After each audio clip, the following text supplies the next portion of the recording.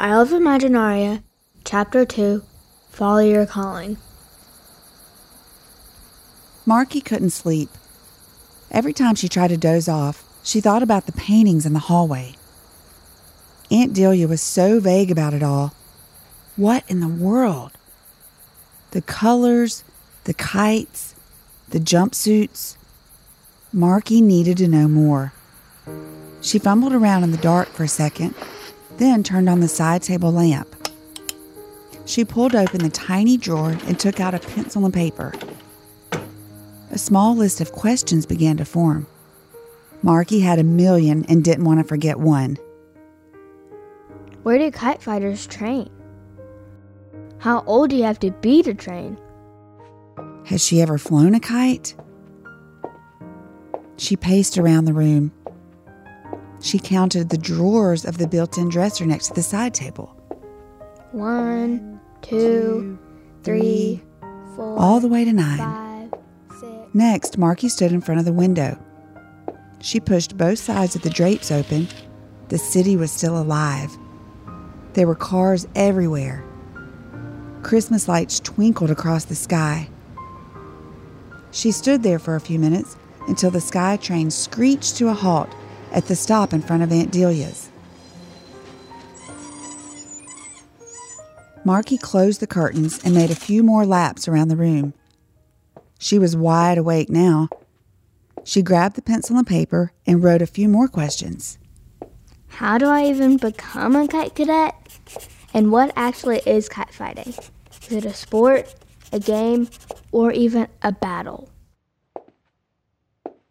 Marky glanced at the robe on the end of her bed, then the doorknob, then back to her robe. She slid her feet into slippers and tied her robe as she tucked her pencil behind her ear.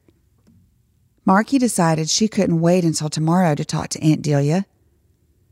She opened the door to her room and tucked her list of questions into her pocket. She walked very slowly past the paintings in the hallway. She could hear talking and laughing coming from the kitchen. She walked a little faster and imagined an all-nighter with sugar cookies and girl talk. But before Marky could even ask about the kite fighters, Annie spun around in her chair and snapped. Marky, you startled us. It's late. You should be in bed. But Mom... Marky, enough.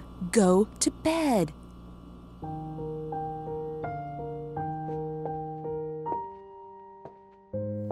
Marky, a little embarrassed, left the kitchen. When she got to the end of the hallway, she walked very slowly past the paintings. This time, she studied them. And not just the people and the jumpsuits.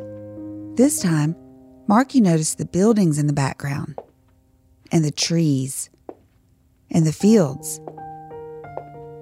She took the pencil from behind her ear and wrote down the details about the paintings onto the back of the list of questions she had in her pocket. When she got back into her room, Marky plopped down on the big fluffy rug in the middle of the floor. She spread out the list of questions and her pencil. She laid back and stared straight up at the ceiling. She was bored, wide awake, and now a little worried that she had made her mom and Aunt Delia upset. She rolled over and spotted a scrapbook on the bookshelf. She flipped pages of newspaper clippings and photos that dated back generations. Marky held her hands up and formed her shadow into a kite and danced it across the ceiling, back and forth. She swooped. She dived. She soared. Then, the sky train screeched to a halt outside. Marky got up and looked out the window as her daydream faded. She went to the closet and rummaged through her jacket pocket. She found her SkyTrain map from the airport. She expanded the booklet all the way out and saw it. She stared at the photograph above the train schedule. Then she ran back and looked at the scrapbook and compared it to the notes she had taken from the hallway. The grandest palace was listed as one of the most popular train stops, and Marky noticed that was the field for the kite fights. She decided she definitely couldn't wait until tomorrow. She got dressed into a pair of jeans and a t-shirt and draped her messenger bag across her body. Marky glanced down at the train schedule in her hand, then the doorknob, then back to the schedule. Marky realized she had about 12 minutes before the next train stopped in front of Aunt Delia's. By the time she was able to fashion a mannequin out of a couple of bath towels, she was down to 10. Marky positioned the makeshift mannequin in her bed, under the blankets exactly how she slept. She stepped back to admire her handiwork and thought of one last thing. She used the pad and pencil to write a note. Dear Mom and Aunt Delia, I decided to go figure out this kite stuff on my own. Love, Marky. P.S. I will be a kite fighter. A female one.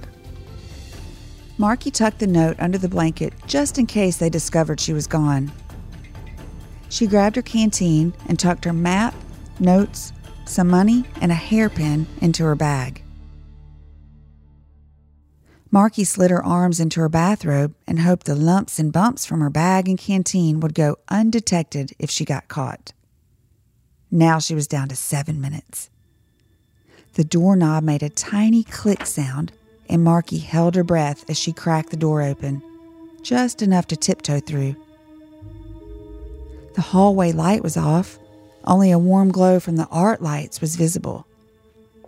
Marky tiptoed all the way down the hall. She could see the bright kitchen light. Her heart pounded. It felt like it was in her throat. Almost there.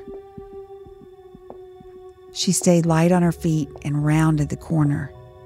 She had her eyes on the front door and didn't look up once until she made it.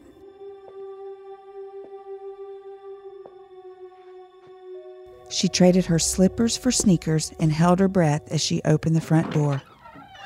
She had 4 minutes to cross the street and get to the train stop. Marky's nerves kicked in a little when she heard the cars. Everything looked different when she was in her room. Outside, everything seemed so big and so loud. But she wanted to go. She felt compelled to go.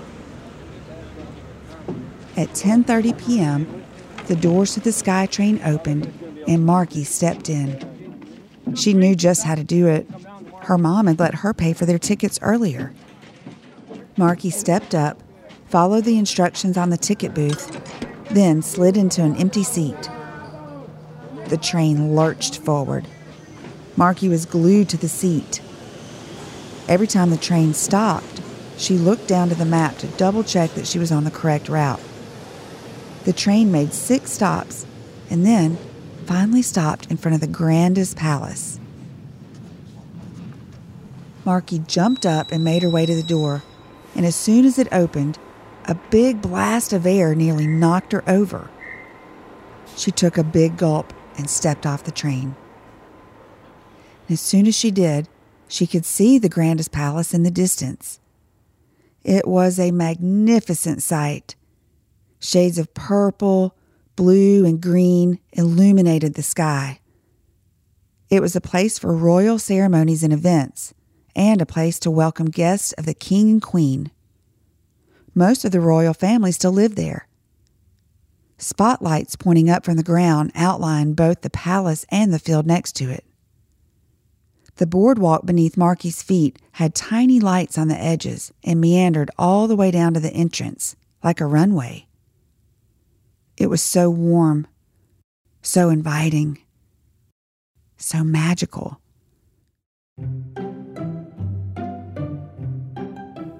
It looked like an amusement park, but with none of the rides turned on. Or a city where everyone was inside. Marky walked and walked and kept walking. The palace was further than it seemed. At one point, she felt like she was walking in place. To pass the time, She focused on the wooden planks beneath her feet. They all sounded just a little bit different. Marky varied how hard she stepped on each one, and then how many planks she could skip in between steps. The closer she got, the more different things appeared. Street artists and food vendors now lined the boardwalk. Marky was mesmerized by ladies spinning hoops and twirling fire. She stood still for a minute to watch the jugglers. It was hypnotic. The jugglers were almost in unison with the fire twirlers. Marky felt a tiny little tinge of heat every time the fireball swooshed by. Then she heard a beautiful melody. Just as she turned to see where it was coming from, a man on a unicycle rode by playing an electric violin. But it was an electric violin whose plug wasn't even plugged into anything. Next, Marky spotted 2 mini donkeys. They had baskets of peonies draped across their backs. She started following them down the boardwalk to the right. It smelled like funnel cake and fudge. She followed them to the left. Now it smelled like olive oil with garlic and herbs. She kept walking. She passed an ice cream stand with waffle cones, and then a pretzel stand. Marky stopped to watch a food vendor turn a potato into one gigantically long curly fry. There were face painters and souvenir stands with kites and light-up goggles. Marky tried on a pair. Perfect fit. She held up her arms and did a little twirl to see if they would slip. And as she turned around, she saw a 4-foot piece of corn walking in her direction. Marky quickly snatched her goggles down to refocus and try to figure out what she just saw. She walked in the direction of the giant corn. She spotted him. But just as she was about to tap him on his leaf, a man on stilts stopped right in front of Marky. He was selling popsicle sticks with birdseed. As much as that excited her, not now. She had to keep up with corn. But he was gone. As she passed the last few booths and food stands before the entrance, she came upon a gigantic concession stand of corn. There was corn everywhere. On the cob, off the cob. There was popcorn, caramel corn, grilled corn, roasted corn, corn nuggets, corn pudding, cornbread. Strings of lights and popcorn garland draped the 4 corners of the stand. The concession workers all wore costumes. Some looked like actual ears of corn, silky hair with green leaves and a few exposed niblets. One was dressed as a giant red and white box and stood next to a glass case filled with popcorn. She constantly popped it. The sound, the smell, it never stopped. And then, in Marky's peripheral, she saw the front entrance to the palace. She moved closer. There were velvet ropes forming lines for people to line up. And the donkeys! They were in front of the wooden doors, sort of like guards or greeters. And they took turns trotting and high-stepping in front of a big wooden sign that read, "Closed. Reopens at 7 a.m. What?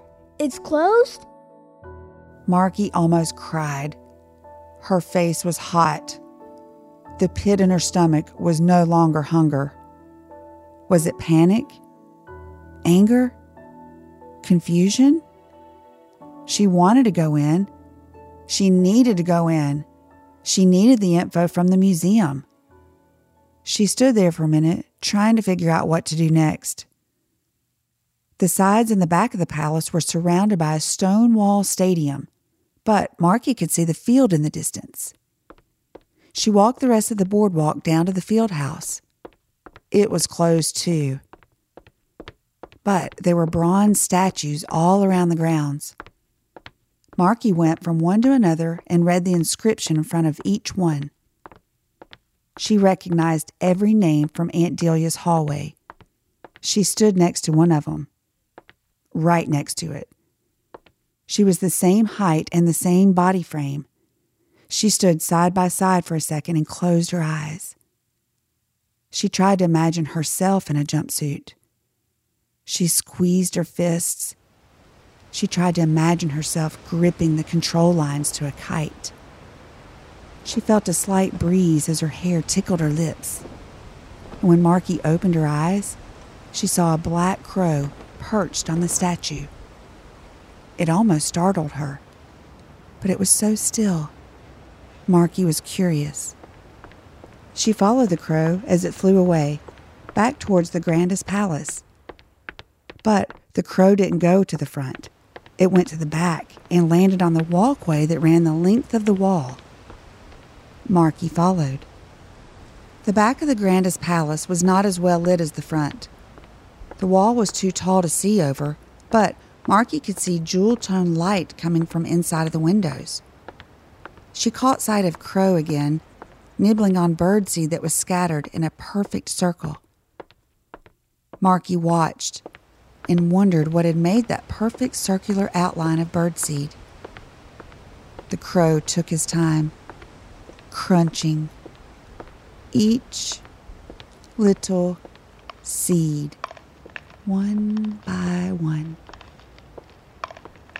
Marky moved a little closer, carefully as not to disturb the crow.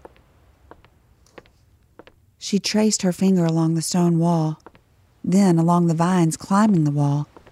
She figured maybe if she looked busy, Crow wouldn't notice her. But he did notice her. They locked eyes with each other. But Crow kept nibbling and staring at Marky. She looked away. Surely she had been detected. The crow flapped his wings and let out a big caw 3 times in a row. He just hovered and flapped his wings so vigorously it scattered the birdseed from his neat little circle. The crow took flight up into a tree with limbs that overhung the palace courtyard. Marky wanted to go with Crow. She looked around and couldn't see anybody. Marky wrapped a vine around each wrist and then held it firmly in her grip, like a bull rider. She hoisted her weight and lifted herself up just enough to place her feet against the wall. One over the other, she stair-climbed her way up, inch by inch, enough to grab the top of the wall. She threw one leg over, pulled the vines one last time enough to make a final surge over the wall. Marky locked eyes again with Crow. This time, she didn't look away. Instead, she followed his gaze, which was almost motioning towards the doorknob. He led the way for Marky to breach the door. She followed Crow, pausing only briefly to second-guess her decision.